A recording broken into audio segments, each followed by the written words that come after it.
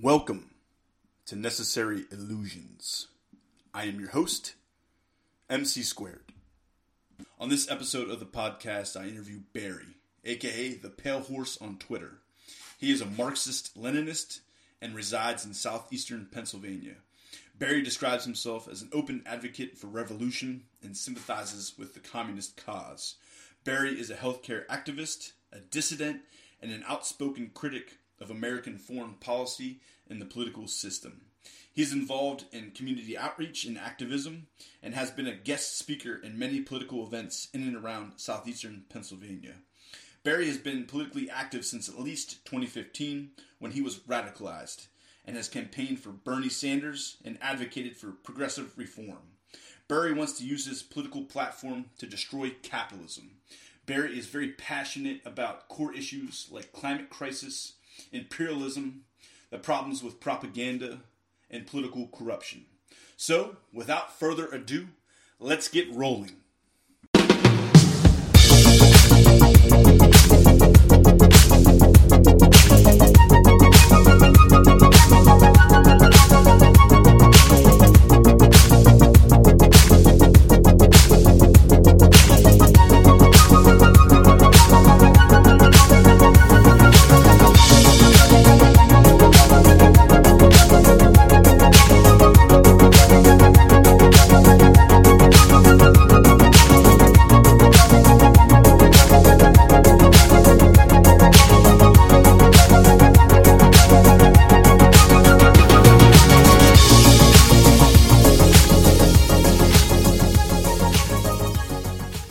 Barry, the Pale Horse. Welcome to Necessary Illusions. MC Squared, thank you so much for having me. I really appreciate it. So, you describe yourself as an angry machinist, and you reside in southeastern Pennsylvania, my old stomping grounds. But Barry, Pale Horse, Pale, why are you so angry? How many hours do we have? We got to go 2 hours the max here, so we got to keep to 2 hours. All right, so let's start from the top. We are living in a society that is crumbling, an empire that is falling apart.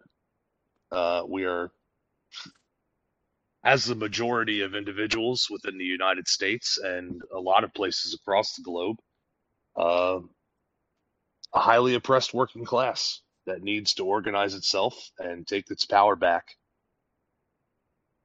That's, I would say that's the number one thing on my mind every day. So I'm big into philosophy, and we talked a little bit earlier too. You are as well. David Hume said, famous philosopher, that power resides within the governed. You had mentioned about taking the power back. I agree with you. How do we take back that power that's rightfully ours as a working class movement and as a bottom up populist revolution? How can that occur, and how can we take what's rightfully ours back? So currently, we are living in a society that has a highly organized governing class. That governing class is the capitalist class. They are the owners of the private property. They are the dictators of law. They are the dictators of how our lives happen from top to bottom.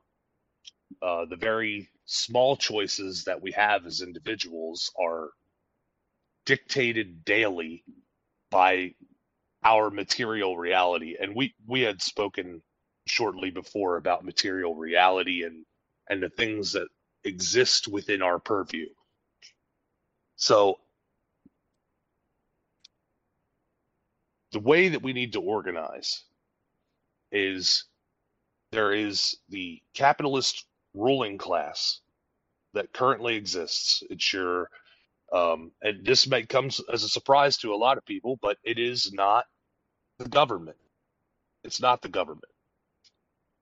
The government is a pawn to corporate interests. BlackRock, Vanguard, these large financial institutions, and this was a warning from Vladimir Lenin in The State and Revolution of how a democratic republic could be used as an absolute perfect tool to integrate capitalism into governance. And here we are, absolutely correct. It's absolutely correct. From how many wars that we're currently taking part in, or proxy wars that we're trying to establish. And then there's the clandestine wars that we're not even aware of, too, that are going on right now that we might not find out for another 30 years because of classified records, and that's when they're typically released, right? Yeah, absolutely. That's 100% right. We're fighting battles, and when I say we, I mean in general the working class. We are fighting battles that we have no interest in. We're killing people for reasons that we'll never know. We can figure it out through investigation. We can try to put ourselves in the shoes of the people who made the decisions to do these things. But what those powerful people are doing is mostly a mystery to us, and they want to keep it that way. Yes. But once you understand the material analysis of our society and how things operate within our system, it becomes rather clear that it's all grasps for power, and within our society and within the global community, power is derived from dollars, economic power. So you had mentioned that you're a Marxist, and we'll kind of get to this. I am not. I'm an anarchist, but what appeals to me is power and power systems. That's what I love to read about. That's what I love to talk about. And now you're getting into areas that really interest me. Where does power reside in our society? So I'd like to also compare and contrast the Soviet Union. I don't know as much about the modern governance and ruling class in China, but I'm very critical as an anarchist of all governments. So, in terms of the Soviet Union, though, and its function and how it was organized and designed, and I've done some research on this recently, I think some of the Marxist terminology in writings were taken literally.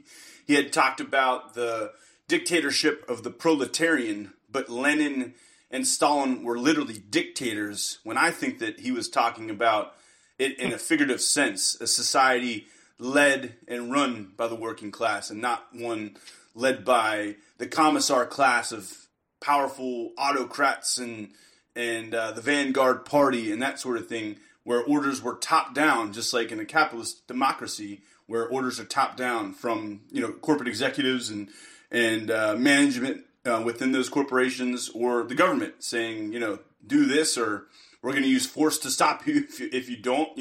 So I think that there's, to me, a lot of similarities between the current structure and governing class, ruling class, whatever, if you want to use some Marxist terminology, the proletarian, I think there's some similarities between the United States right now in practice and how the power systems in society are constructed, and in the Soviet Union, where you didn't have this capitalist ownership class, but instead you just had an all-powerful vanguard party of commissars and powerful bureaucrats. So I think really the societies are similar. It's just where power was coming from was just a little bit different. Like in capitalism, the ownership class of billionaires and shareholders and real estate moguls and all that stuff, they own the government and buy, and the politicians are bought and paid for by the people with those massive amounts of wealth. But in the Soviet Union and communism in practice, you didn't have that extra step. It just came directly from a ruling party, if you will. So let me back up a little bit here to this concept that the Soviet Union, Lenin, Stalin were dictators. No. So Lenin, being the main organizer of the Bolsheviks during the time of the Russian Revolution and beforehand, was a very popular, what's the word? Antagonist. He was very hands-on in organizing people and getting things into position, including the Vanguard Party. He And became he very scared popular. people, right? I mean, he was, I guess, he had to go to Europe, or he had to go to London, I guess, right? Because he scared the ruling class in Russia. He had to take Yes. some time away because he was a figure of interest, because he was riling up, he was riling up the ruling class. He was riling up the peasants with their pitchforks and stuff, wasn't he? Right, yeah. He was exiled for a while. Exile, that's the word I was looking for. Exile, thank you. And once he came back and things really started to kick off, obviously, clearly, he was very popular because his writings were the ones that were leading the pathway. It was what the proletarians, the working class, the poor, the farmers, because Russia at that point was very much an agrarian peasantry under the Tsarist governance. It was in essence riling up the peasants and the serfs to take over everything that had been kept from them. So Lenin became this figurehead, but wasn't really a dictator. The way the government was organized was through the Soviets. So, and each individual Soviet had its own governing council or commission, commissar, if you will, where the individual interests of the people were brought to the attention of the council. Things were decided based off of democratic means, and then those ideas and agreements were taken to the larger council of all of the Soviets, where it was discussed, which is where dialectical materialism comes into play. Because if you have a Soviet like Ukraine, for example, the Holodomor, people love to bring up the Holodomor as this great famine that the communists committed against the Ukrainian people, and it's why people like Stefan Bandera had to step up as a nationalist and join the Nazis to fight back the communists. No, that's not what happened. There was some issues with the step forward in organization of trying to mass farm, because you had individual property owners with their individual properties who were growing specific things. There are all kinds of issues trying to get stuff sorted out. So they're on top of the lack of organization in the very beginning, mixed with a drought that lasted for a year and a half, massive amounts of unplowed grain and fields that were left sallow, and individual property owners who refused to take part in this new organization of things, the kulaks. They wound up burning their own crops, killing all of their own livestock, hoarding away what they could for themselves, and then booking it out of the way. And that led to a really awful famine that did kill a lot of people. And this was 1932, 1933, and there were once they opened up the Soviet archives in the 1990s after the collapse of the Soviet Union, there were thousands and thousands of documents talking about how they were going to solve this problem, and eventually they did, and it led to one of the greatest advances in caloric intake and farm production, grain production. In essence, the Soviet Union took this agrarian peasantry and took it to space in less than 50 years. You can't say the same thing about the United States. You can't say the same thing about any country that's ever been organized in any other way. It's the fastest method because it tackles the problems that come to the surface immediately. And how it does it is by putting the question on the table in front of everybody, because these are the problems that people face on a daily basis. For instance, I'm a diabetic. I need insulin to survive. If I go to my elected official right now, my representative in the House of Representatives, and I tell them that I need insulin to survive. I can't afford it. It's too expensive. They're charging too much for it. This is something that I literally, if I do not have, I will die. So we need to do something to fix that. In So, our No, Go ahead. I want to maybe table the discussion a little bit on the Soviet Union. Maybe we can come back to it. I think you brought up healthcare, which is I'd like to switch gears a little bit. But one thing I would like to say just about the Soviet Union, I think in theory, and I think with the revolution, that was all the ideals that it was organized around.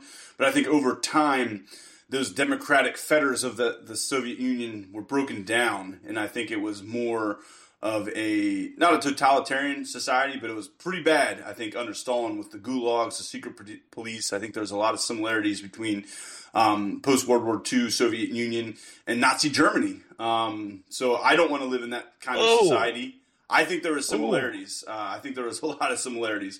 I think that there was a lot of good things that were done. I mean, Hitler did a lot of good things in Germany too. So I think that there is definitely some benefits, I guess, of a centralized power, within society. But I oppose it in principle. I want a decentralized society. I don't want a government run like the Soviet Union. I definitely don't want a government run like Nazi Germany. And ideally, in the long run, that's my long view for society, I want the nation state to dissolve. I want centralized power to dissolve. So I'll get back to the Soviet Union and what I think of it. Maybe pre-1918, there was some socialist and democratic organizations, worker-run federations and stuff in the Soviet Union. But I think over time, those were all deconstructed by the ruling class, by the Vanguard Party. So in my opinion, looking at the Soviet Union from maybe 1918 to when it finally collapsed, I don't think it was socialist, nor do I think it was democratic. And I actually think, and I'm going to have to agree with Chomsky on this one, I think the collapse of the Soviet Union was a victory for democracy and socialism because obviously we can talk about the United States, and I like to transition to the United States since we know that system the best. I also don't think the United States is a functioning democracy right now. In fact, Princeton University even said it's an oligarchy, I think back in 2014. It's gotten worse since then.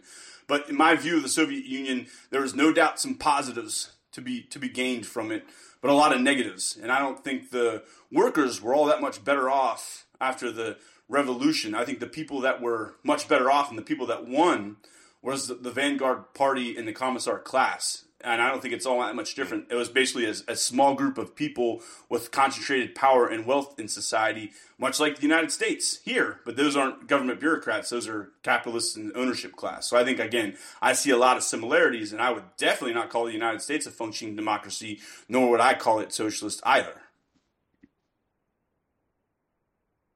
Oh boy. I know you're waving your communist flag. I'm an anarchist. I like to rile feathers here a little bit. I like to rile people up. So bring it to me. Give it to me, Barry. So let's touch on number one. Is Stalin a dictator? Yes. Do dictators try to quit? I think dictators think they always use morality. They always say that they're doing what they think is best for the people. That's no matter what. All power systems use morality and rhetoric and propaganda to try to convince the populace that they're doing them a favor. So, but I don't. I think it's pretty well documented that both Stalin and Lenin were dictators, and I don't think you're going to convince me here otherwise. But you can argue your point for sure if you'd like. Do dictators quit? Do they quit? No, they almost never give up power until they die, for the most part, or unless there's some sort of bottom-up revolution that takes them out of power, which is what I like. I guess there could be a right-wing revolution too, but I'm for a revolution that's bottom-up and a popular, type of the popular kind, not of the right-wing coup kind, not of the violent kind. I'm a non-violent revolutionary. So what if I told you that Joseph Stalin submitted his resignation to the Communist Party 4 times? I don't know. Yeah, I didn't. This is new information to me, Barry. Yeah, he submitted a resignation letter as the party head and head of state 4 times, and that was during the period where he was called the worst dictator. He submitted his resignation, and he was denied by the councils below him. They told him that they needed him in the position that he was in. And that was a direct cry from the people below, because the people below are the ones who control the councils, which then to make the decisions that control his position of power. Do you think the Soviet Union was democratic? I do, absolutely. The same way I think Cuba's democratic, the same way I think China's democratic, the same way I think Vietnam is democratic. Having a singular party does not mean that it's not democratic. What a singular party does is it forces the individuals who are going to run for a selected office to actually run on the ideas that they are willing and able to put forward. It forces them to not hide behind a party structure and the promises of other people. It is what they will be able to provide individually as a member of this system. That's... Yeah, I oppose political parties in principle as an anarchist. I'm not one for political parties. I keep it strictly to ideas. I think that political parties present a big problem, partisanship and all kinds of things. I think there's basically one functioning party in the United States, and that's basically moderate Republicans. We have the right-wing Republicans, and then we have the moderate Republicans, the center, in the Democratic and Republican parties, essentially functioning as a one-party state. Whether it's Mitt Romney or Joe Biden, that's basically the Washington consensus. We're a one-party state. There's some fringe elements in the Democratic Party to the left, maybe Bernie Sanders, for example. And then there's some fringe elements to the right, maybe Ron DeSantis, for example. I don't think either of them are going to break through and get power. I think it's most of the time it seems like it's the centrist people. Trump was a bit of a wild card. I really don't think his political ideologies are all that complex. He was kind of a demagogue, and his main political philosophy was improving his personal wealth and power. It was all about me. The Trump politics was me. So I think he's kind of hard to tie down, because I think he would say and do anything if it meant financial gain or increasing his political power. I can 100% agree with that. And that is a symptom of a capitalist society. That is, you say we have one party, and that party is functioning. It appears that we might have two, superficially. If you look at the media a little bit, they might present it as there's two different views, but I think from a functioning standpoint, basically one party, moderate Republicans.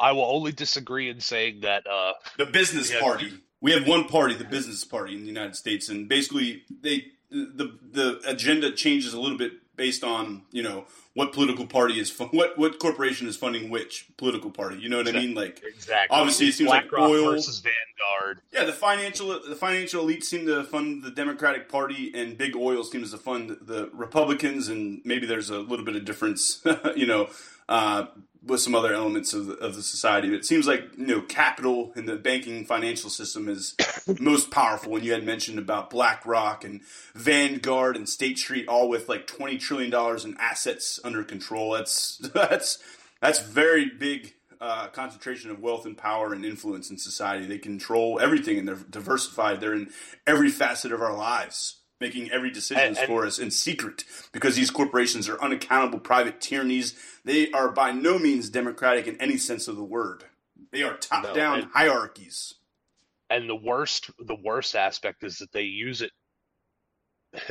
They let us put the chain on ourselves.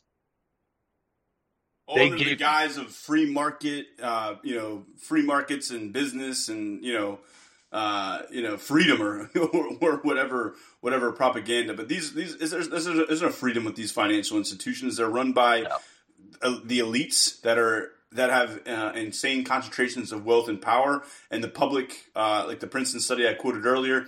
I think 80% of the public, 70 to 80% of the public, has virtually no say in political decision making in the United States. So that's no longer functioning democracy. 100%. It's an oligarchy.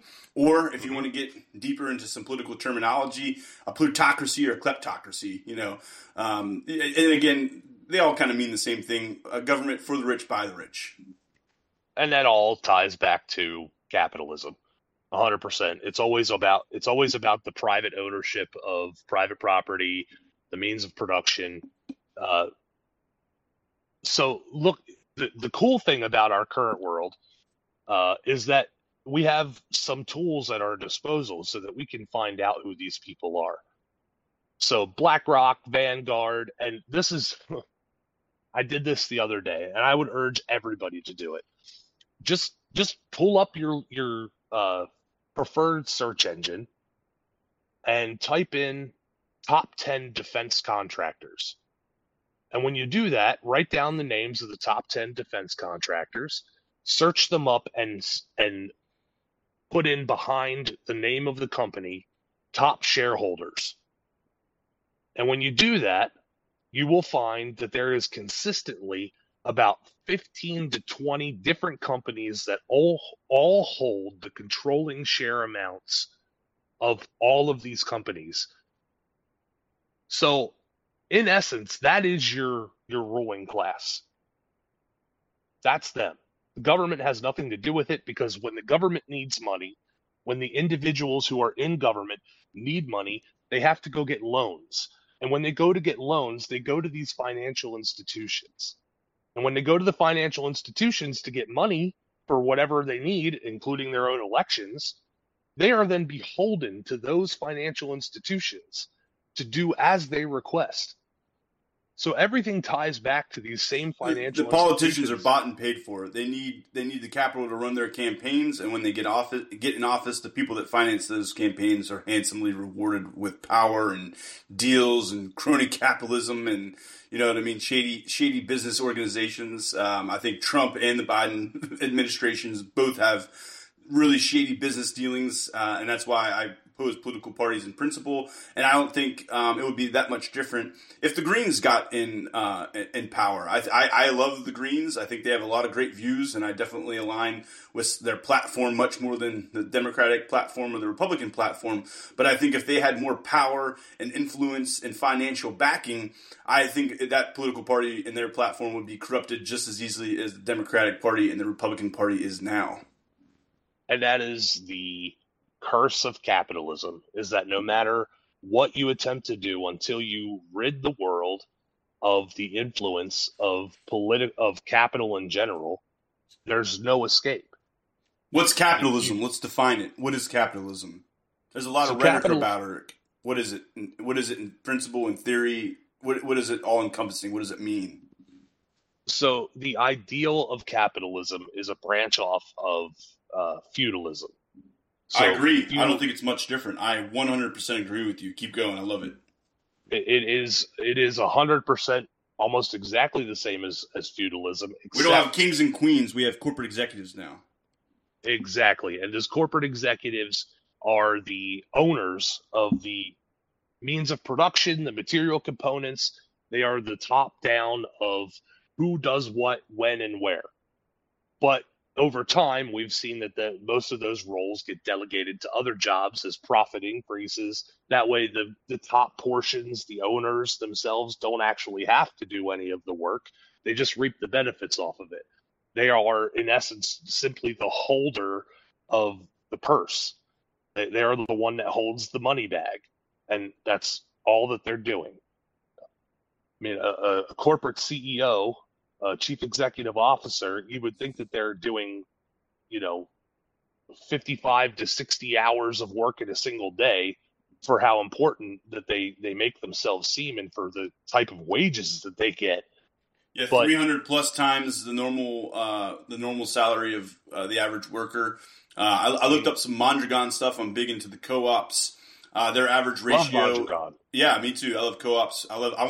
Again, if you want to talk about the structure of work and how I think society should be organized, I think those that work in the factories should own them. Those that work in the machine shops, like you, Barry, should own them. Mm-hmm. And I think that Mondragon, first off, it's not perfect and it's managed. And it's still in the capitalist system. It's integrated in the capitalist system. So Mondragon's by no means perfect, but I do believe in some of your Marxist rhetoric of workers taking over the means of production. I do believe in that, and Mondragon, I think it's like 5-1. The highest paid employee can't make more than 5 times the lowest paid employee. Great, let's do that. We need wage ceilings for sure. We need a much higher minimum wage. At this point, probably $25 an hour. I mean, you could whatever, come up with any number. I'm not going to disagree with it. You want it to be 50? Fine, 50. I have no power or influence, but it's got to be a lot higher than $7.25. I'll tell you that.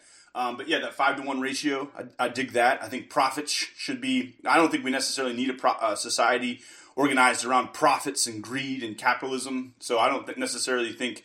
I think money and exchange, medium of exchange, is probably necessary no matter the society.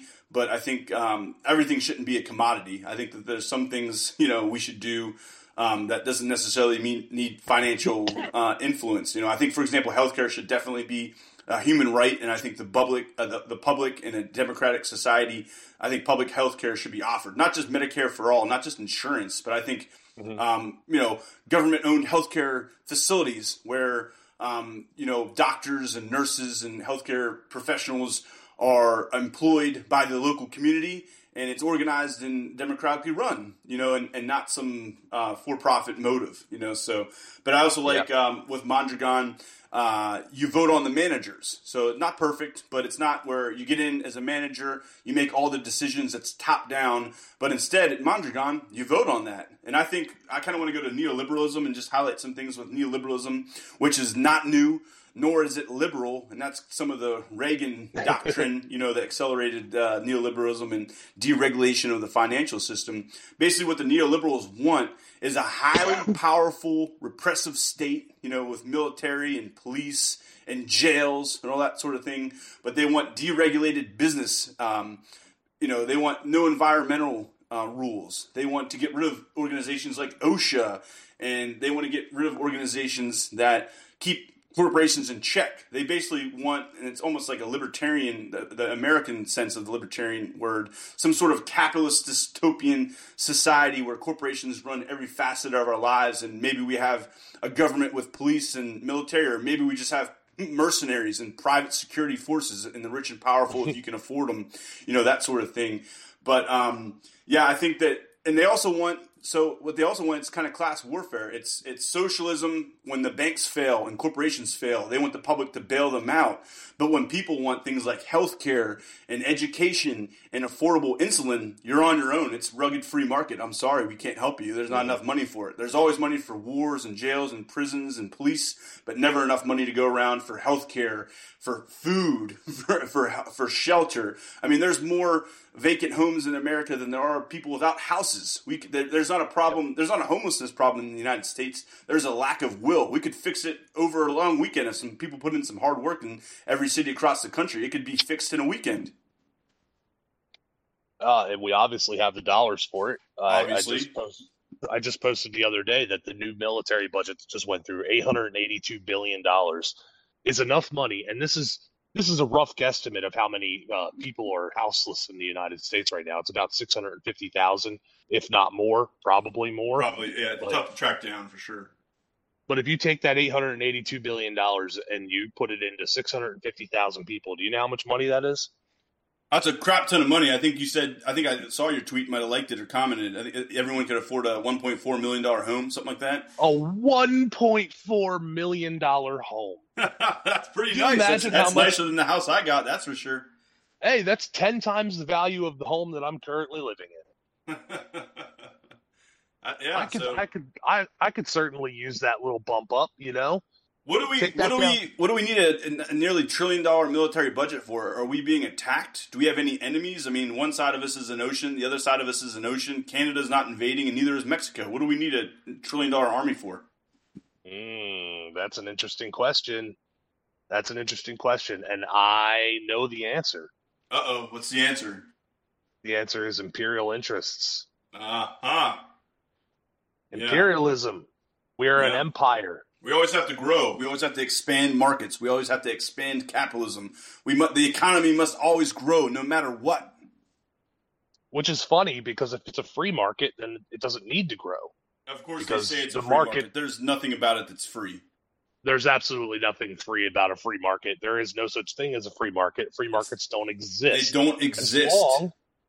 As long as there is the private ownership of the means of production and private property. And when I say private property, this is where I get into it with libertarians. And I did this week when I was going back and forth with Spike Cohen, the former libertarian vice presidential candidate, talking about free markets. Oh, God. So yeah, as an anarchist, I get in it with everybody, from the neoliberals to the libertarians to the communists to the Marxists. I ruffle everybody's feathers. Bring it on, Anarch-Kitty. So you had mentioned about libertarianism, and I think I'd like to sum up the libertarian beliefs if I could. Libertarians basically, I think, say that I got mine and screw everybody else, you know? At least that's the way I see it. I think it's a really simplistic way of looking at the world. There is, though, in fact, a rich history of libertarianism with the Enlightenment and the philosophical studies that I've been on. Libertarianism used to mean, there's an American word for it, we can kind of go in and describe that, but libertarian used to mean the anti-statist, opposed concentrations of power, state power mostly. There weren't corporations, this was pre-capitalism. So they basically just opposed the state. And over time, I think libertarian developed in socialist, a rich history thanks to Marx with describing socialist thought. And I think that the way I describe myself, like all anarchists are socialist, but not all socialists are anarchists. So I think anarchism and libertarianism mean similar things, except in America where it's some sort of dystopian hyper-capitalist reality, which it's not normal to classical libertarian thought. Basically, a socialist libertarian in the classical usage of the term, all these terms of political discourse are propagandized. So they, most of the time, the way they're used typically means the opposite, of their classical meaning. So but that's just because, again, political discourse is very highly propagandized. But in general, there's two branches of socialist libertarian thought, and they kind of branched off. One is the anarchists, me, that oppose all concentrations of wealth and power and oppose a centralized state. And want a decentralized society organized around the local community or around the workplace. And that's why I identify myself as an anarcho-syndicalist. I want a highly organized society organized around the workplace, and I want that workplace to be democratically structured, and I want there to be loose federations of worker-organized workplaces and whatnot around the world. Federation of organized workplaces in an international system, a system without borders, arbitrary borders or government, and one with where hopefully the nation state dissolves and there's no need for standing armies. I don't think that's a possibility in my lifetime, but I hope to see that someday for future generations. What libertarianism means in America is, kind of alluded to it earlier, maybe private bridges, private schools. You can get health care if you can afford it. There's very little regulations. There's no human rights. Whatever corporations give us is all, whatever you can earn on the labor market is what you can get. Everything is commoditized. That's a reality that nobody should want to live in. And the only thing that you can do to save yourself is maybe you can sue these corporations. But you know how that would go. They own the courts. I mean, the court system in the United States is bought and paid for. There's two courts of law in the U.S., one for the rich and powerful and one for everybody else. I had made this argument on another podcast, but these corporations are polluting everything. Forever chemicals are everywhere. They pollute towns' drinking water. And I just made this argument that what if a minority in Alabama would pollute the drinking water of some town there, and maybe some people would die from it, from the poisoning? What would happen to that minority? And I like I said, I don't want to talk too much about hypotheticals here, but I think they'd get the death penalty. But when corporations do it, they get a slap on the wrist, maybe a fine, and they could even look at it as a business expense because obeying environmental law is expensive sometimes. So they can pay this small fine, get a slap on the wrist, and then it's back to business as usual. I mean, look no farther than the railroads right now. With what happened in East Palestine, what's happened actually not too far away from here in what the hell was that? There was another several of them. It was on the public consciousness, so the media had to start reporting these stories. But there's been several railroad incidents, and that's back to that libertarian or that free market where free market for thee, but not for me, and they want deregulated railroads, and that's a great thing, right? It's great for business. No, of course not. It's terrible for the people, the communities, the environment. It's dangerous, it could cause serious harm. That's always the drawback when you're talking about the United States brand of libertarianism, especially the Libertarian Party within the United States, is this idea of free markets.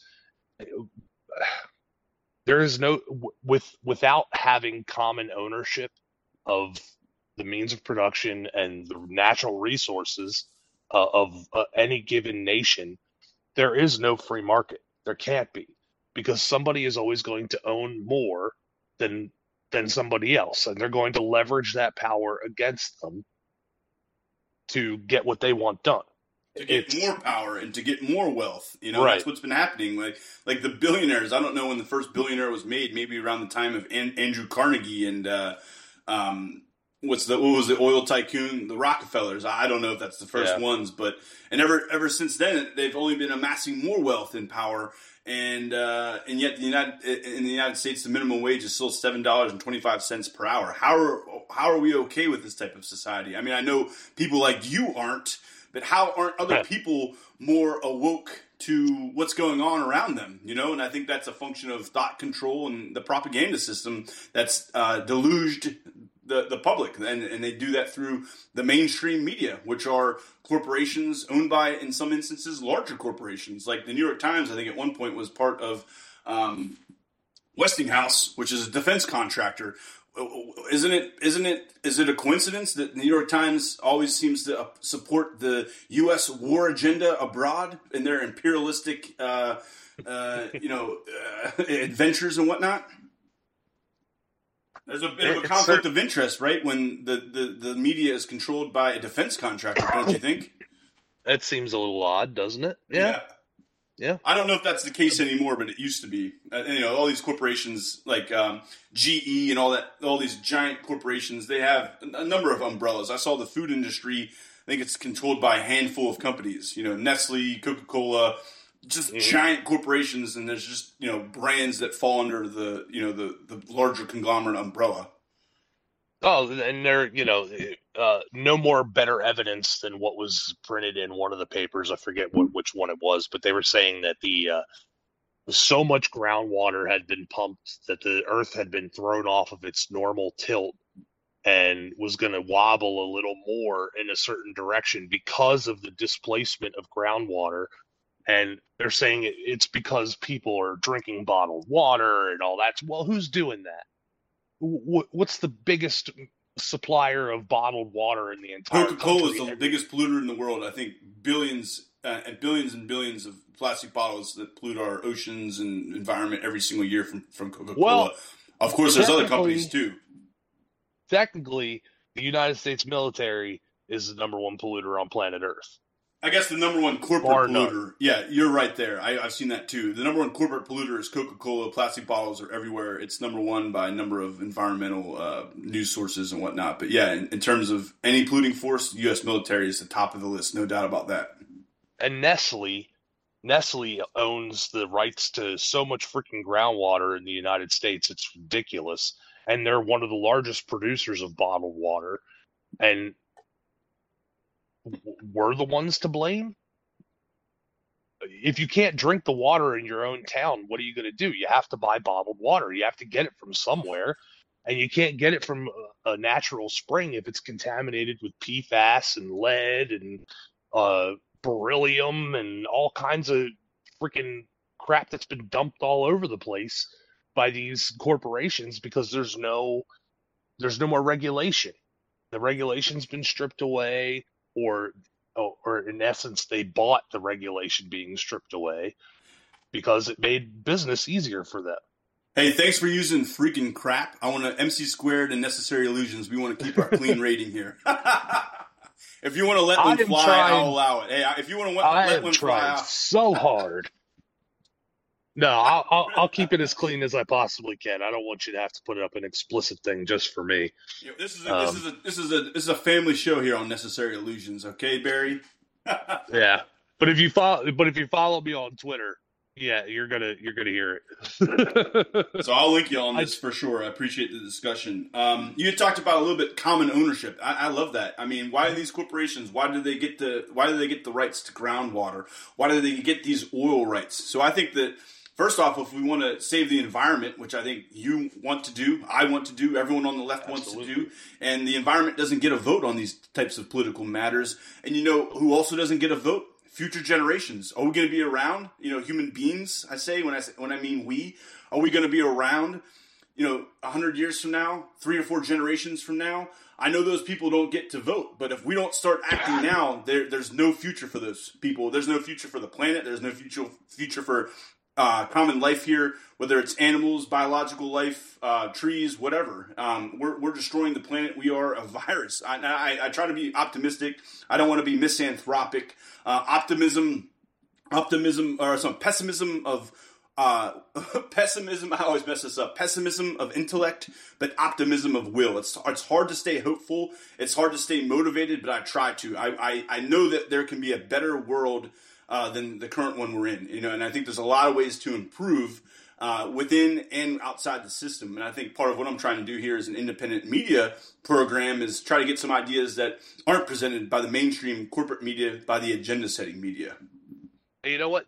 This all branches back, this whole optimism versus pessimism thing, to something that we said prior to when you started recording today. We had a small conversation. When we talk about utopianism and idealism versus material reality, and I am more of a materialist. So let's go with it. Let's switch gears. Let's go to our philosophical discussion. I've been wanting to get to this anyways. Let's go. Tell me about dialectic materialism. I'm not a Marxist. You are. I've read some of it. Tell me about it. So dialectic materialism is it's basically a concept of argument.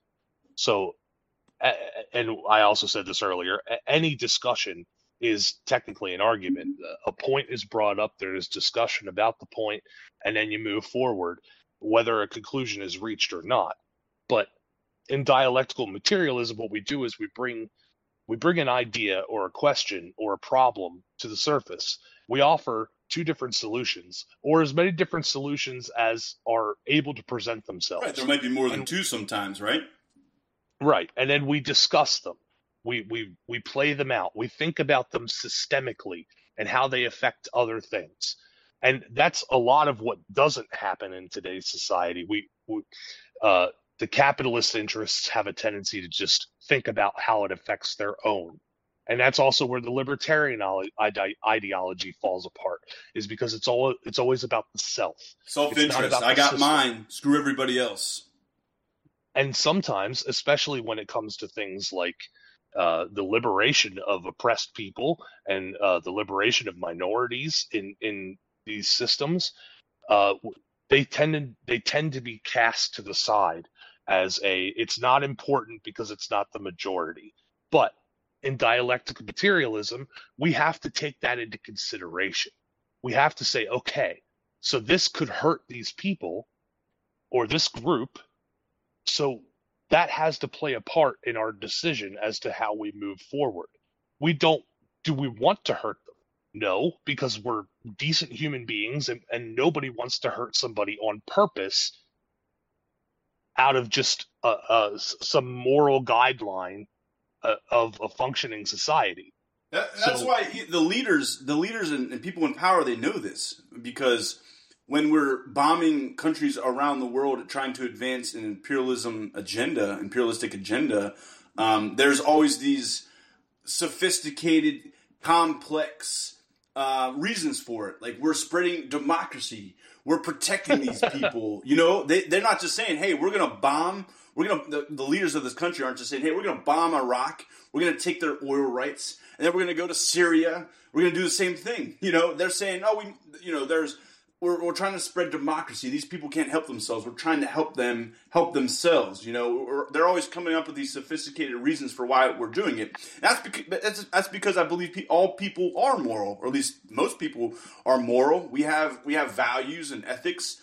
If it was just about power, they would just tell us exactly what they're doing. But it's not. You know, we in terms of politics, they want us to believe, and we're so propagandized that for every reason, America's a city on a hill, and we're doing it for morality, and we're unique in history. We're not like every other country in the world that came before us that only is about power and wealth and self-interest. We're trying to do good things like spread democracy, and that's why thought control in democratic societies is so powerful. People are just so propagandized to it, and it's obviously lies and baloney. And that's what I'm trying to do, is try to see through those lies and that misinformation and that propaganda to get to the truth. That's kind of what I want to do here. Mm-hmm. And the truth is often found in our material reality. We can talk all we want to about how we want to help the homeless, we want to help the poor in this neoliberal society that we're currently living under capitalist control, which is not new and not liberal. I'd like to just, I know they call it, this is propaganda at its finest. It's not new, nor is it liberal.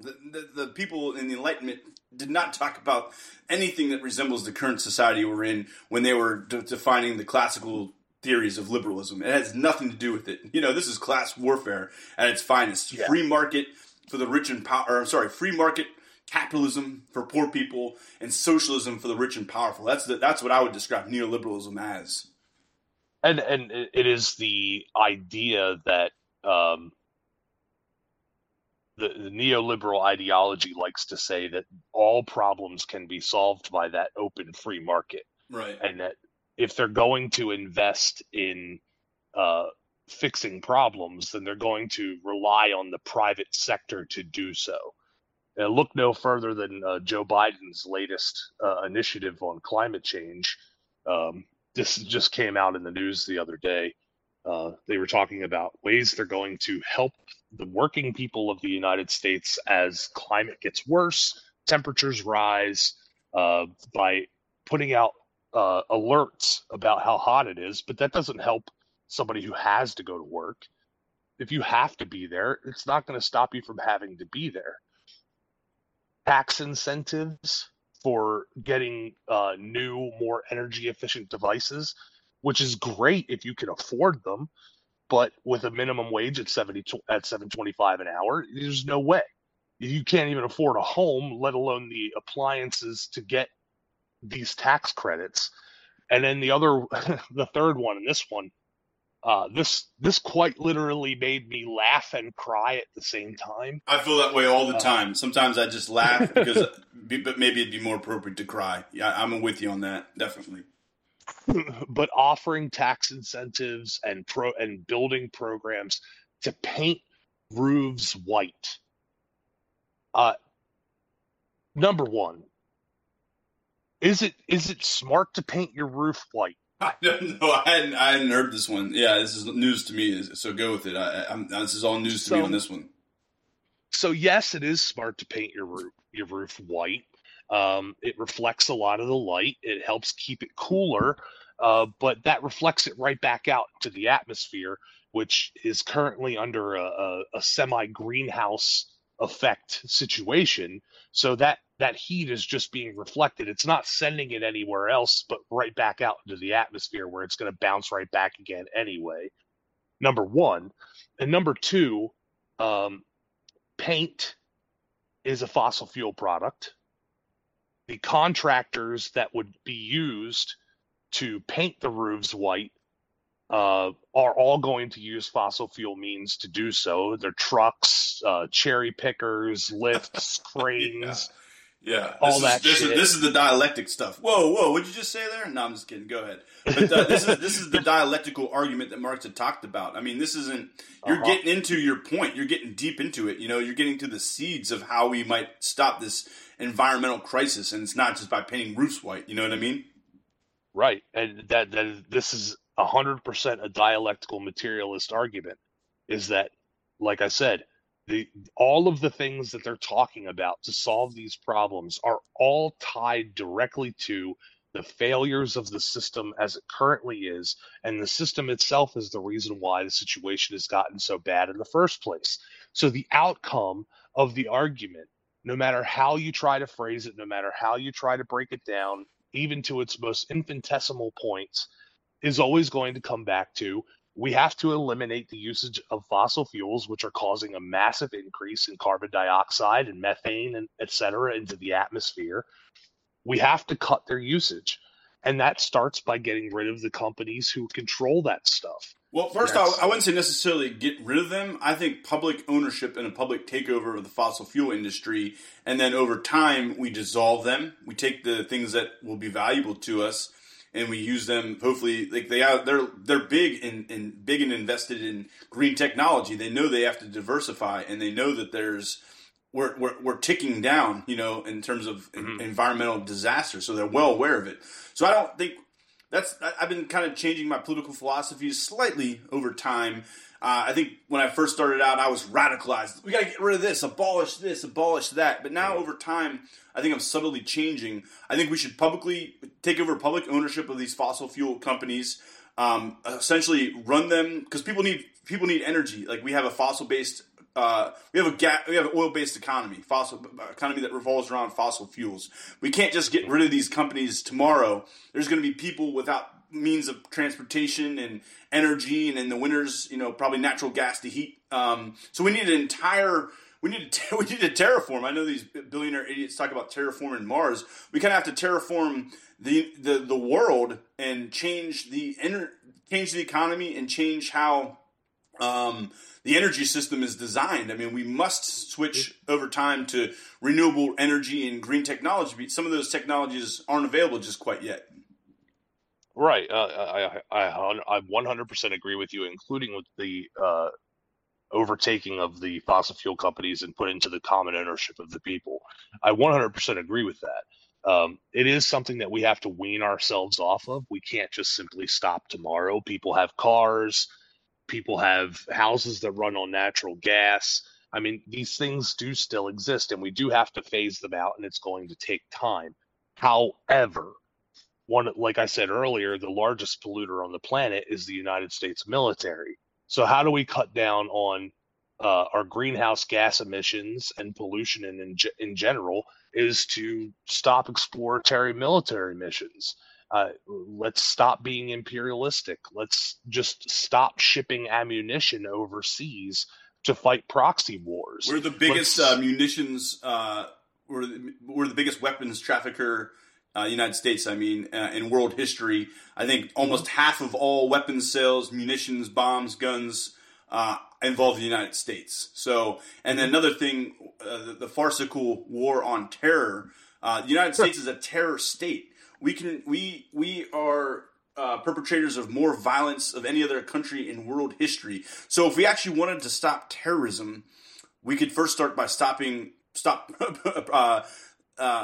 start with stopping our participation in terrorism, and that would be huge if the United States stopped committing acts of terrorism abroad and outright acts of military aggression and imperialism. We'd live in a much safer world today. If we stopped that starting tomorrow, we'd cut down on it drastically. And if we stopped arming other terrorist states, I look no further than Israel. Absolutely, that's our attack dog.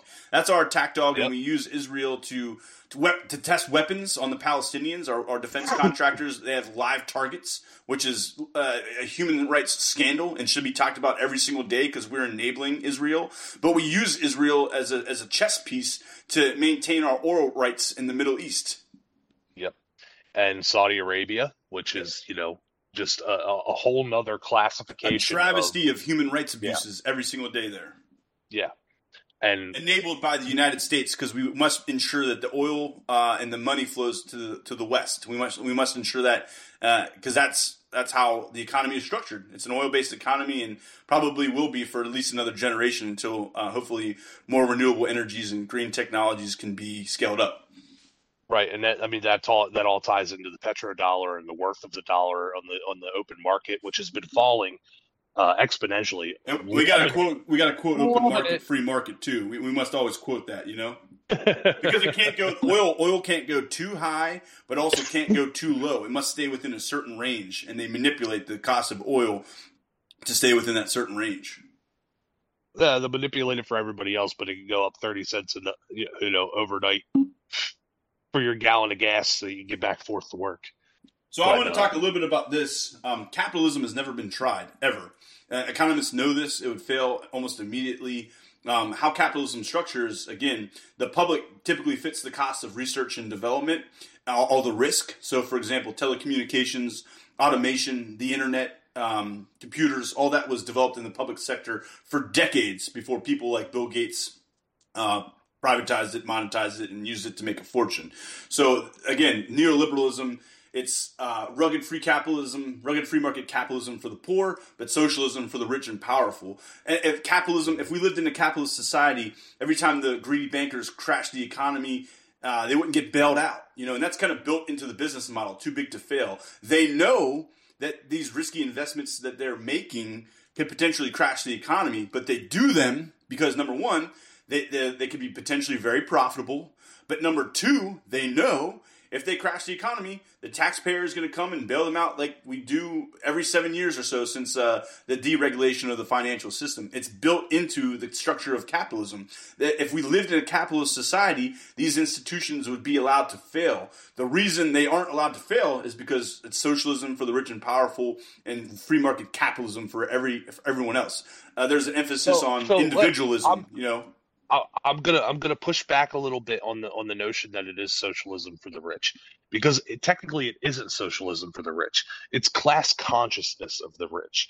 That's the big difference. They are aware that if one of them goes down, the others are soon to follow. So they must continually prop each other up, the same way that we as the working class, the disabled, the poor, the black, the Asian, all my LGBTQIA, the queer community, I don't get into identity politics. I think a community where working class and people and poor people of all backgrounds come together for the common good, and we must stick together. And this one-sided class war, where you're absolutely right, the business community is highly class conscious, and they are highly successful in class warfare against everyone else. Highly successful, and it's typically, again, one-sided. We must come together, people of all different backgrounds, but I think it must be a working class-led movement of everyone, working class and poor people. We must come together instead of fighting one another, and they use identity politics to divide us. And I'm all for minorities and people of different sexual identities and all that stuff. I'm all for it.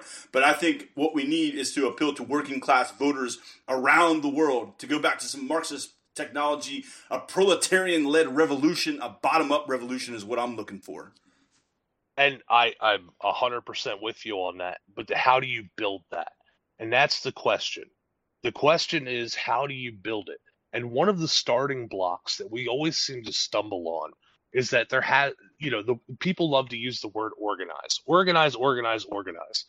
Organization is not just getting together with your friends. Organization is not just building a small community. We are fighting a massive enemy. We are fighting literally all of our natural resources used against us.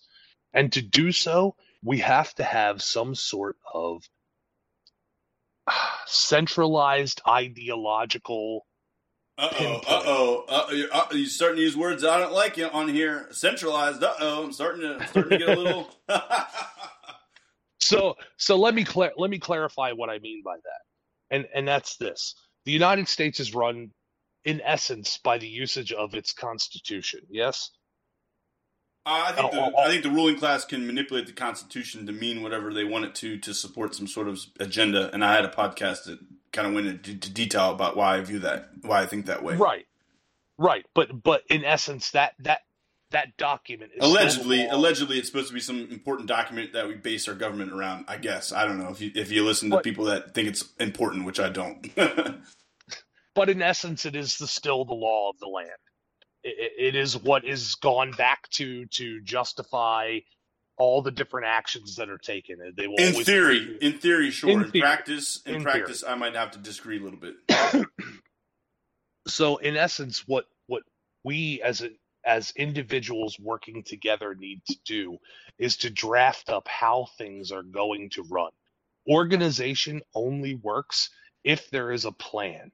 There has to be some kind of plan. I agree with you, but there must be democratic participation. It can't be a plan strictly written up and decided by elites. It must be written by everyone, all of us. I 100% agree, and that's where dialectical materialism comes into play. That is the entire point, is to bring the arguments for what is right and what is wrong to the table, sort it out, put it down set it in stone. Not necessarily in stone. Everything is in flux all the time. There I is agree. no. That's what Marx says, right? No definite. Everything's in constant motion. Maybe I am a Marxist after all. No, I like some of his stuff. I really do. Everything's in constant motion, and that's how capitalist structures.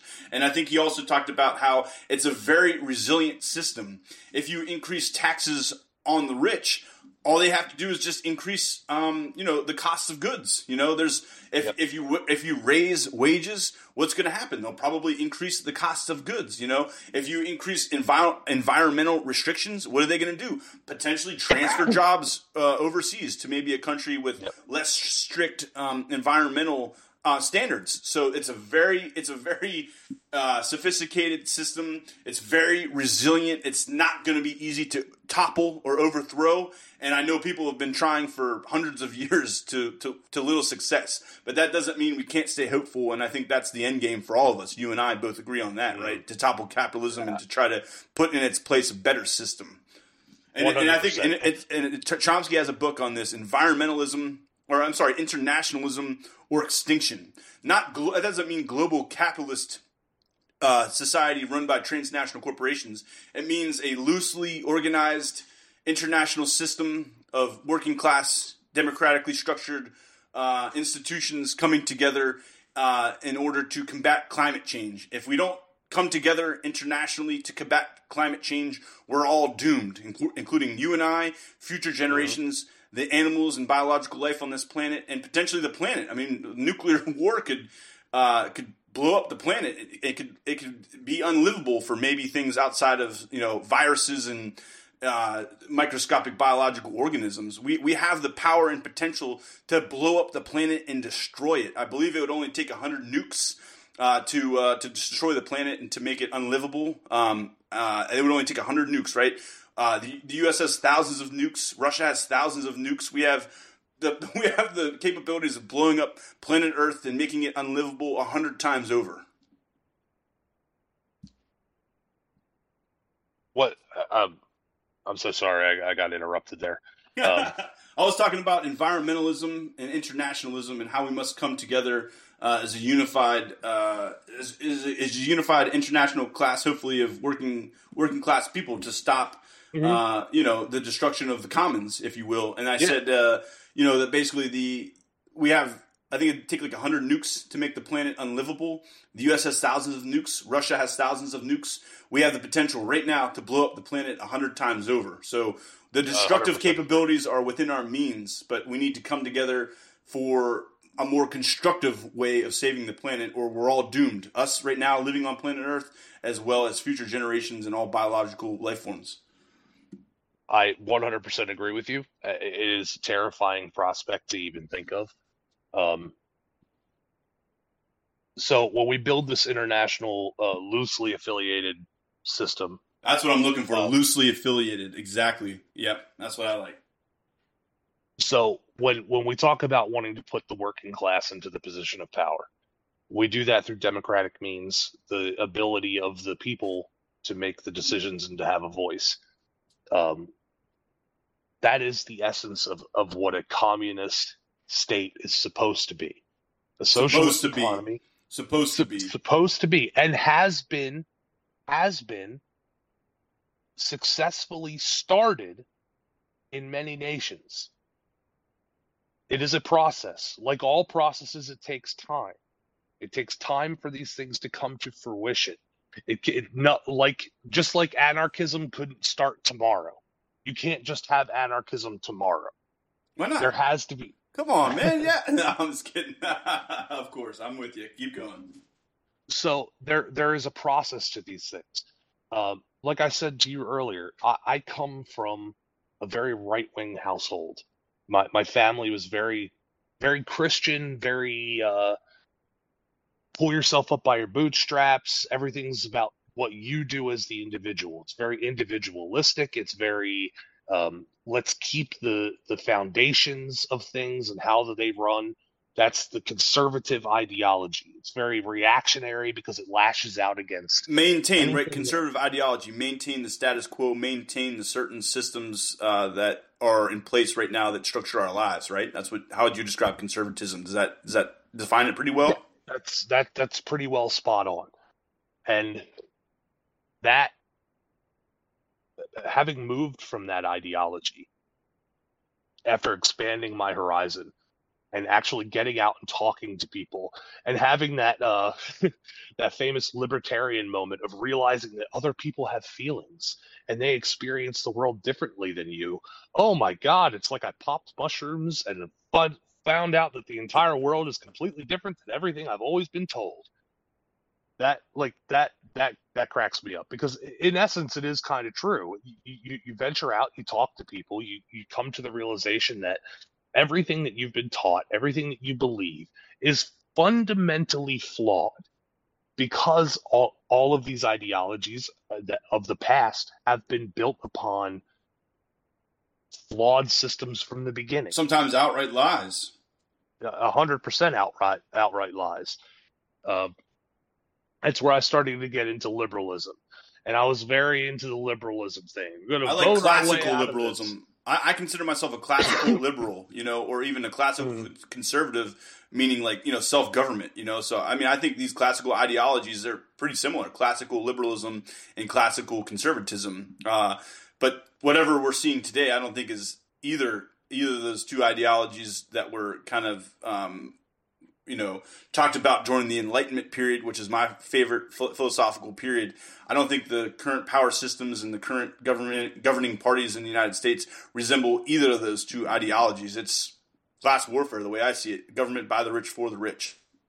Well, the beautiful thing about the Enlightenment is that it never stopped. And hell yeah, brother. Hell yeah. Yep. We're consistently all as a species moving forward and understanding of ourselves and the people around us and the world that we live in.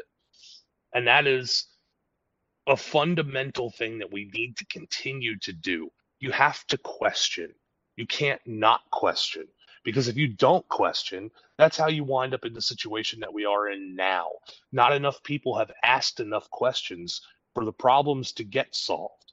They just accept things as they are, and they move forward. They get their distractions from media and from movies and TV and radio, and what's the new pop song, and what fashion am I going to be wearing this week, and what is this celebrity doing? Did you see this new movie? Oh, it's so good. I want to vomit.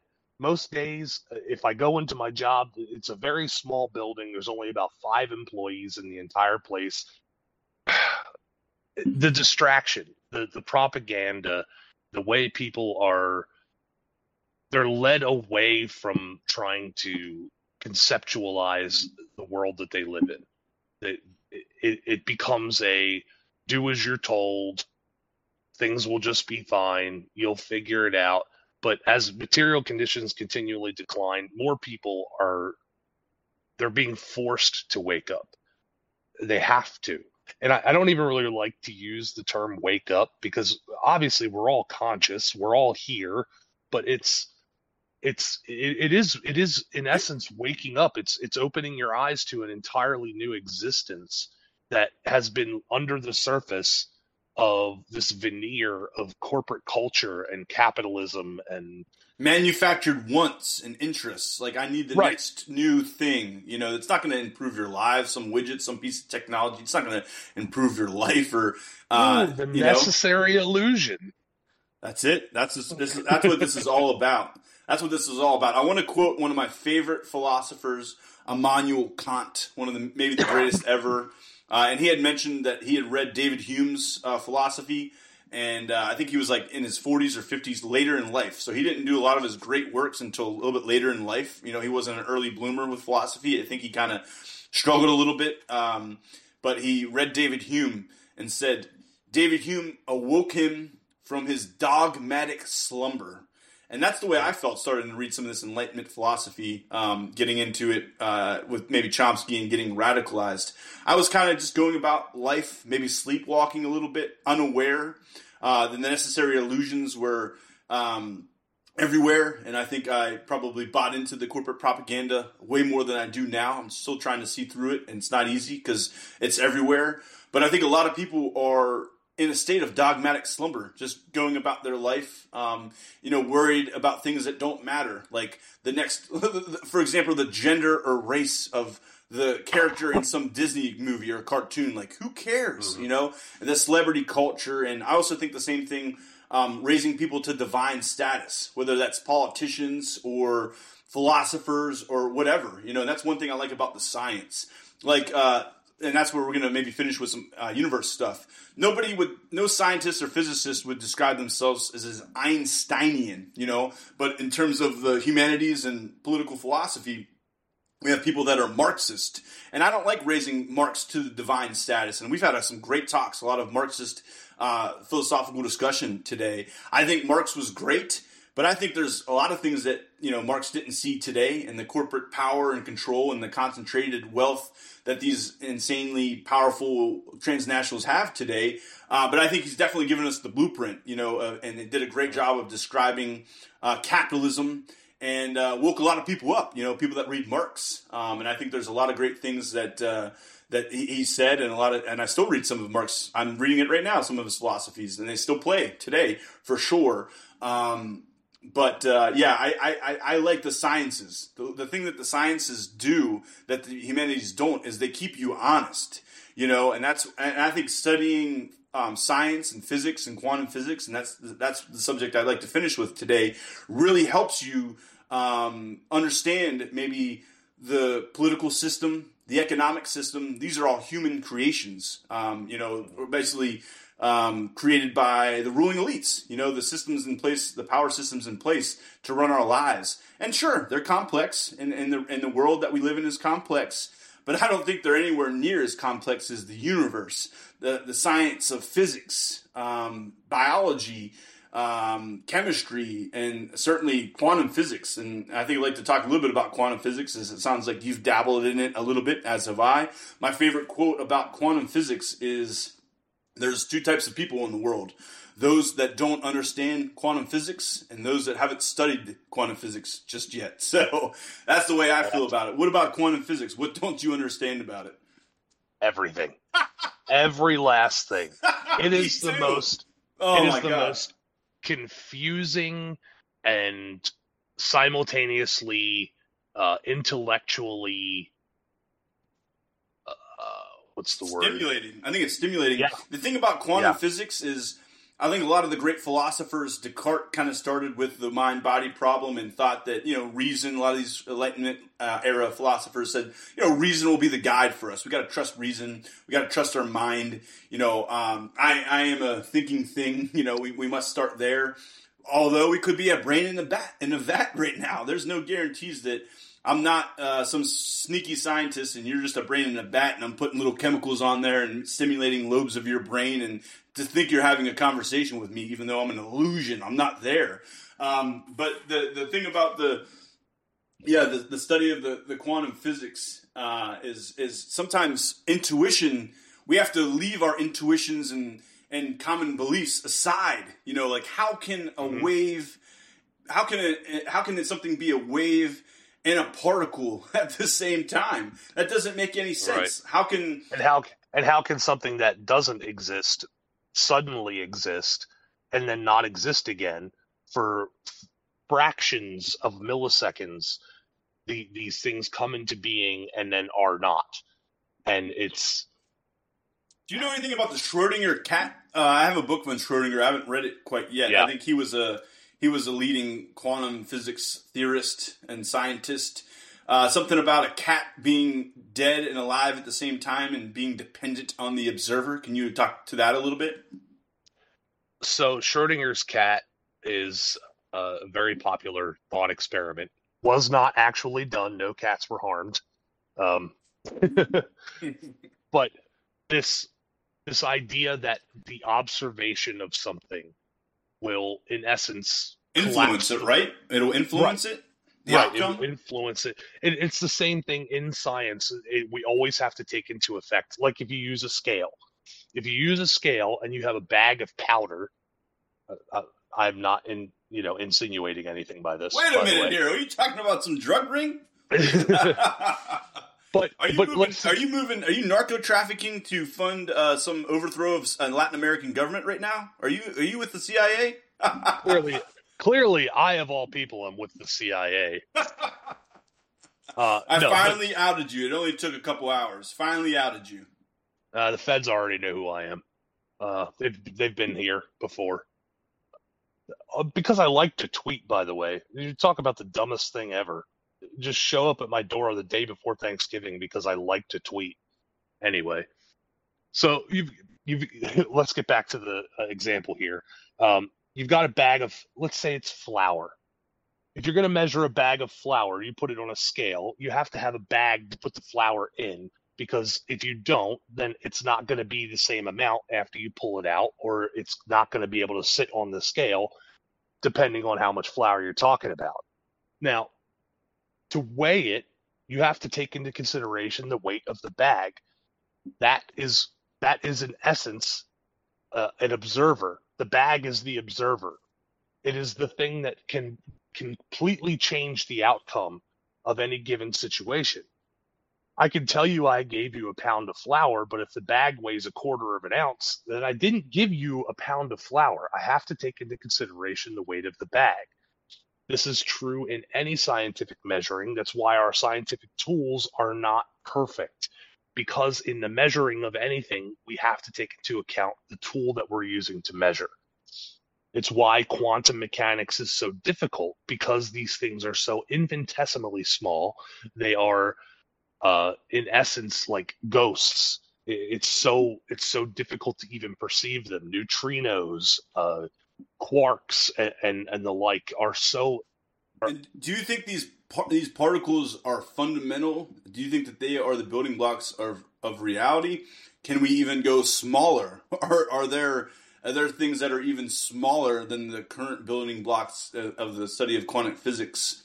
You know what I mean? Like, at some point we have to stop going deeper and smaller, right? At some point, because we don't even understand the quantum physics, let alone the macro stuff, the bigger stuff, like the black holes even.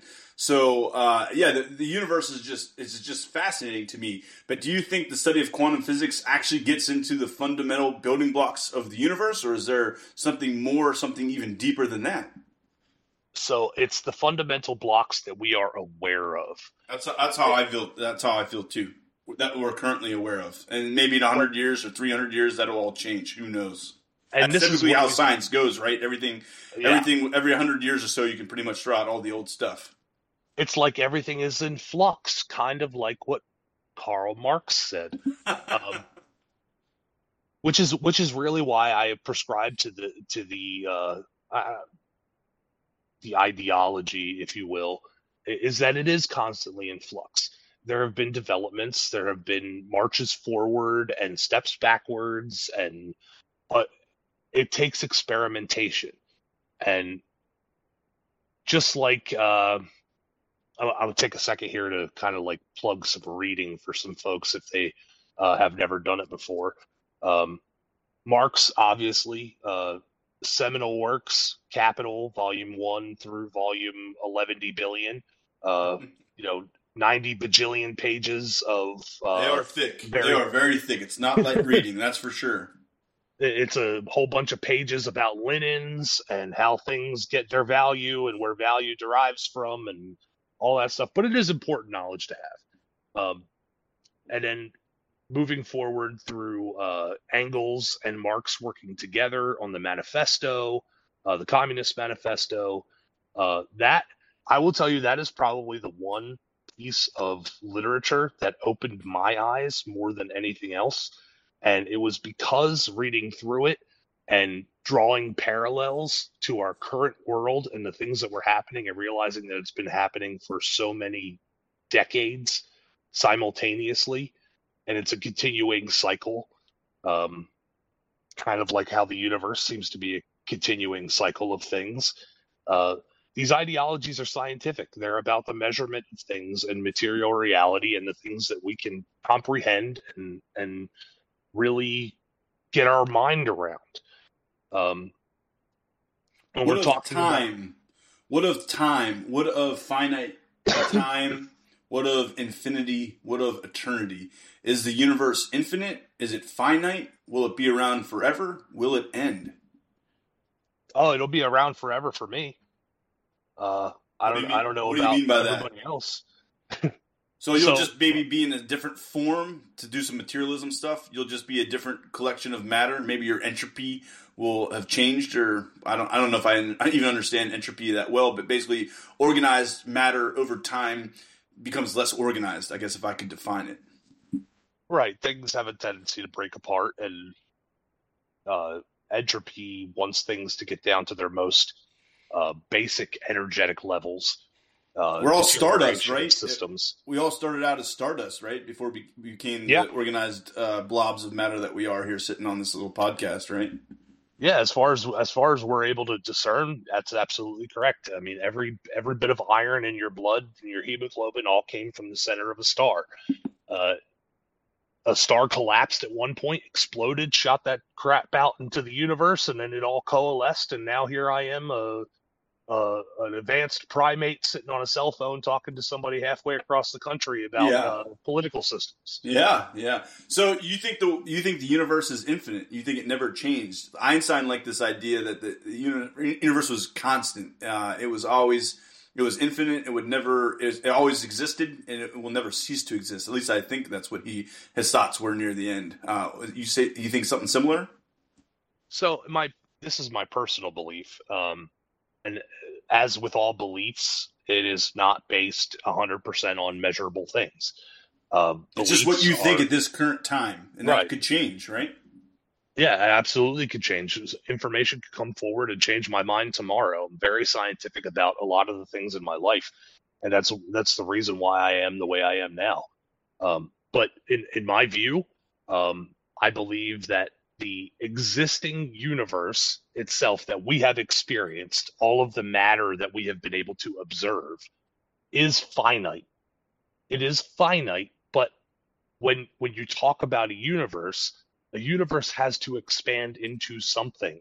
Whether that's still a part of that same universe, we don't know. So that could go on, in essence, forever. It's a question of scalability and the scalable nature of existence in general. When we talk about even atoms, what were considered the building block of life, we then discovered were, in essence, almost like small solar made up systems. of even smaller building blocks, right? The atoms we thought Right. were the smallest things. So that's why I kind of ask you: are we just going to keep going smaller forever until we get to when? When will we know that? I forget. It's called something. There's a physics or a scientific term for it, but just to kind of just get deeper and smaller and smaller. Is that even going to be helpful for us to understand the universe and our reality? I think quantum physics is confusing enough, let alone the study of the large scale things like quasars and magnetars and just galaxies in general and how stars are made. I mean, the big and the small are very mysterious to us, and we probably will never have the answers for either, right? Yeah, I mean, it's Is the universe intelligible, and what is the limitations of human knowledge? I would say that there is no limitation to human knowledge. It is what we are willing to do. It is the willingness, and that plays back into. And I know we're talking about science, but I'm going to go back into the political thing for a minute. You're waving your communist and your Marxist flags right now. You're getting them out and waving them right now. Well, I will say that I am also waving the anarcho-communist flag at this point. Cool, man. Cool. Welcome to the team.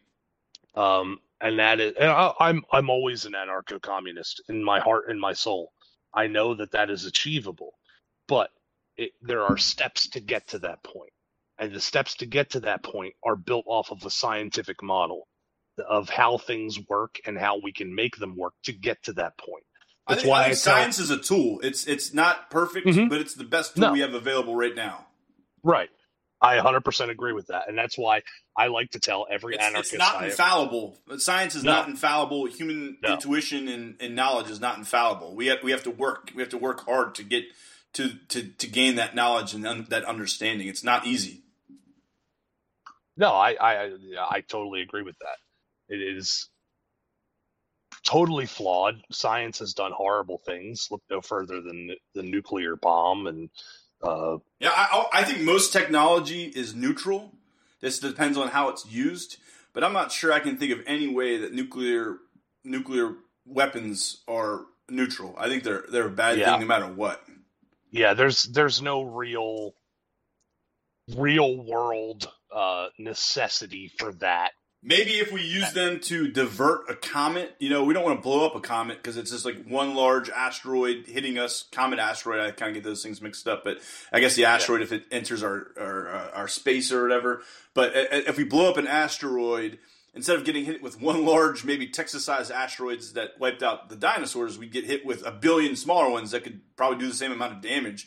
But I've read some right. stuff on this that if maybe we exploded one in the path of an asteroid, potentially we could, if it was far enough away, we could divert it just a little bit so that billions of miles later it would miss Earth. So maybe that might be a positive way to use a nuclear weapon, I guess. Would you agree?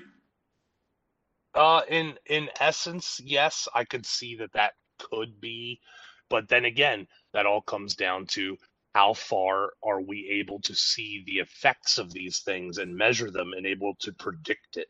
Yeah, maybe And next time it that's comes around, it'll be a dead-on strike. You never know, right? exactly, and that's exactly why when you talk about going down to those quantum scale and even further than that, it is important for us to continue in that pursuit of trying to learn the most elementary things that we can about the universe, because if we don't, then we could miss something, and if we miss something, it could lead to our own demise, and we don't want that.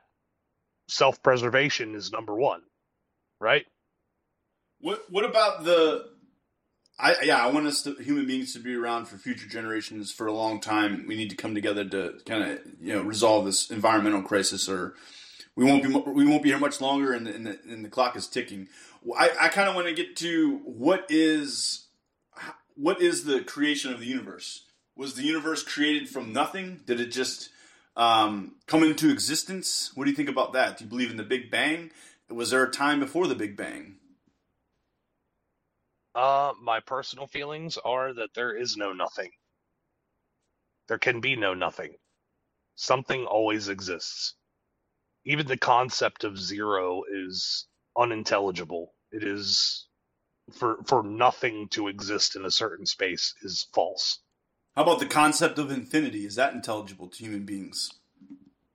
Um, the concept of infinity is something that we have used as a means of being able to comprehend uncomprehensible things. So infinity does have an end. It has to. It has to have an end. All things that can be called things have a beginning and an end. So, as incomprehensible as it might be, infinity has to have some sort of boundaries that exist within it, or else everything is infinity. What of the tools that we use to understand our reality in the universe, our senses and our brains, are there limitations with those tools? I mean, sometimes our senses deceive us, right? Did you ever think that something was there that wasn't, or you ever trip and fall on something maybe you didn't see, or there's all kinds of examples where our senses, can deceive us. So, I guess I think there's an infallibility with human intelligence and our senses. What do you think of the tools that we use to understand our reality and their fallibility? Oh, it's absolute. There is never going to be a perfect measuring tool. There's only as best as we can do, and until we get to that very basic elementary measurement and figure out what it is, we won't ever be able to be infallible when it comes to measurement or science or any of that. It seems futile when you put it that way, but at the same time, without the pursuit, what's the point? You said that the limitations are unlimited. There are no limitations on human intelligence. So do you think that we can ever understand the meaning of life, the purpose of life, how the universe was created, why the universe was created, and how it might end if it ever ends? Do you think those things can ever be understood by human beings? I don't think they can. I think a lot of these questions will never be understood by human beings because I do think that there's a limitation to our intelligence. It's finite. I think our intelligence. I think we have innate. So you talked about the tabula rasa in our pre-call before, but I don't think there's a tabula rasa. I think that we have innate tools, innate programming. It's in our genetics, just like human beings can't fly, and just like lions don't swim like ducks. Just like I don't have 6 arms, I have 4. I think the same goes for intelligence. The same goes for language. We have innate programming and genetics through evolution and hundreds and thousands of years of biological, millions, billions of years of biological. I don't know how long it goes back, but at least several million years of biologic life on planet Earth. I think the planet Earth is like 4.5 billion years old or something like that. So at least millions and millions of generations of evolution and biological life have gotten me to this organized biological creature, But I think my limitations and my intellect and understanding is very finite. It's very limited, and it's based on my innate programming and my genetics. Yes, but at the same time, human beings may not be able to biologically fly, but we were able to build an airplane. That's right. Human beings don't have 6 legs, but we were able to build machinery to give ourselves the ability to do those things. We can manipulate our environment. We can manipulate the materialism around us. I guess I'm more of an idealist. I'm more of an idealist for sure. I love neuroscience. I'm always in the brain. I'm always thinking about ideas. You're more of a materialist, it sounds like, and my philosophical influences are more idealism and, even utopia. What's possible for human beings in society? I need to think about that and not as much as... So allow me to branch that for you. Allow me to branch the 2 worlds for you. Utopianism. What is it? It's a choice. Sure. We have to organize together, though. There has to be a consciousness, a public consciousness, and I hope to get a utopian society, or at least a better society than the one we have today, we must work together. We all can't, just 8 billion of us can't do our own thing. That's not going to be a very good world. So in some way, we must come together for a better society, for a better structure, for a better organized existence, and we must address climate change and nuclear war. Otherwise, those are both going to wipe us out. I 100% agree with that. But like I said, utopianism, it's a choice. Idealism, it's a choice. Are we able to do it? Yes, we absolutely can. We can do anything that we want to put our minds to. This is a great place to end. The power, we have the power to act. We have the power to come together. We have the power to change the world for the better. Right? So this is a great discussion, Barry, Pale Horse. I really appreciate your time. Tell us where we can find you if we want to get in contact, and maybe if you want to plug some things or tell us what you're working on. The stage is yours. Okay, you can find me on Twitter at _pale_horse with a 0 instead of the O. Somebody already had it, so I had to compensate. I'm working on some stuff. Some of it I can't really talk about right now. You can follow me on Twitter. You can follow me on Blue Sky. I don't do much on Blue Sky yet. It's difficult, as you know. This isn't a career choice for me right now. I'm more just an individual trying to do as much as I can to get people together and share these ideas and spread awareness and comprehension of ideas. So yeah, find me on Twitter, find me on Blue Sky. It's the same thing. The Pale Horse, just no underscores on Blue Sky. Other than that, I have a Substack I'm working on. Probably won't be up for another couple months because I want to have some material to put up there. Everything I do is free. I don't charge for anything ever. Intellectual labor is a good thing. It's a good thing. We should all be sharing ideas and time and all that without ever charging for it. Except to libertarians. You got to get one Screw more you jab guys. at the libertarians, don't you? Always. Spike Cohen, I'm coming for you. Yeah, I mean that's me in a nutshell. And if you see me gallivanting across southeastern Pennsylvania, don't be afraid to come up and say hi. All right, my friend. It's been a pleasure. We'll have to catch up again sometime. Thanks for your time tonight. Anytime. You just let me know. Thank you so much for having me. All right, we're out. Have a good one. Beautiful.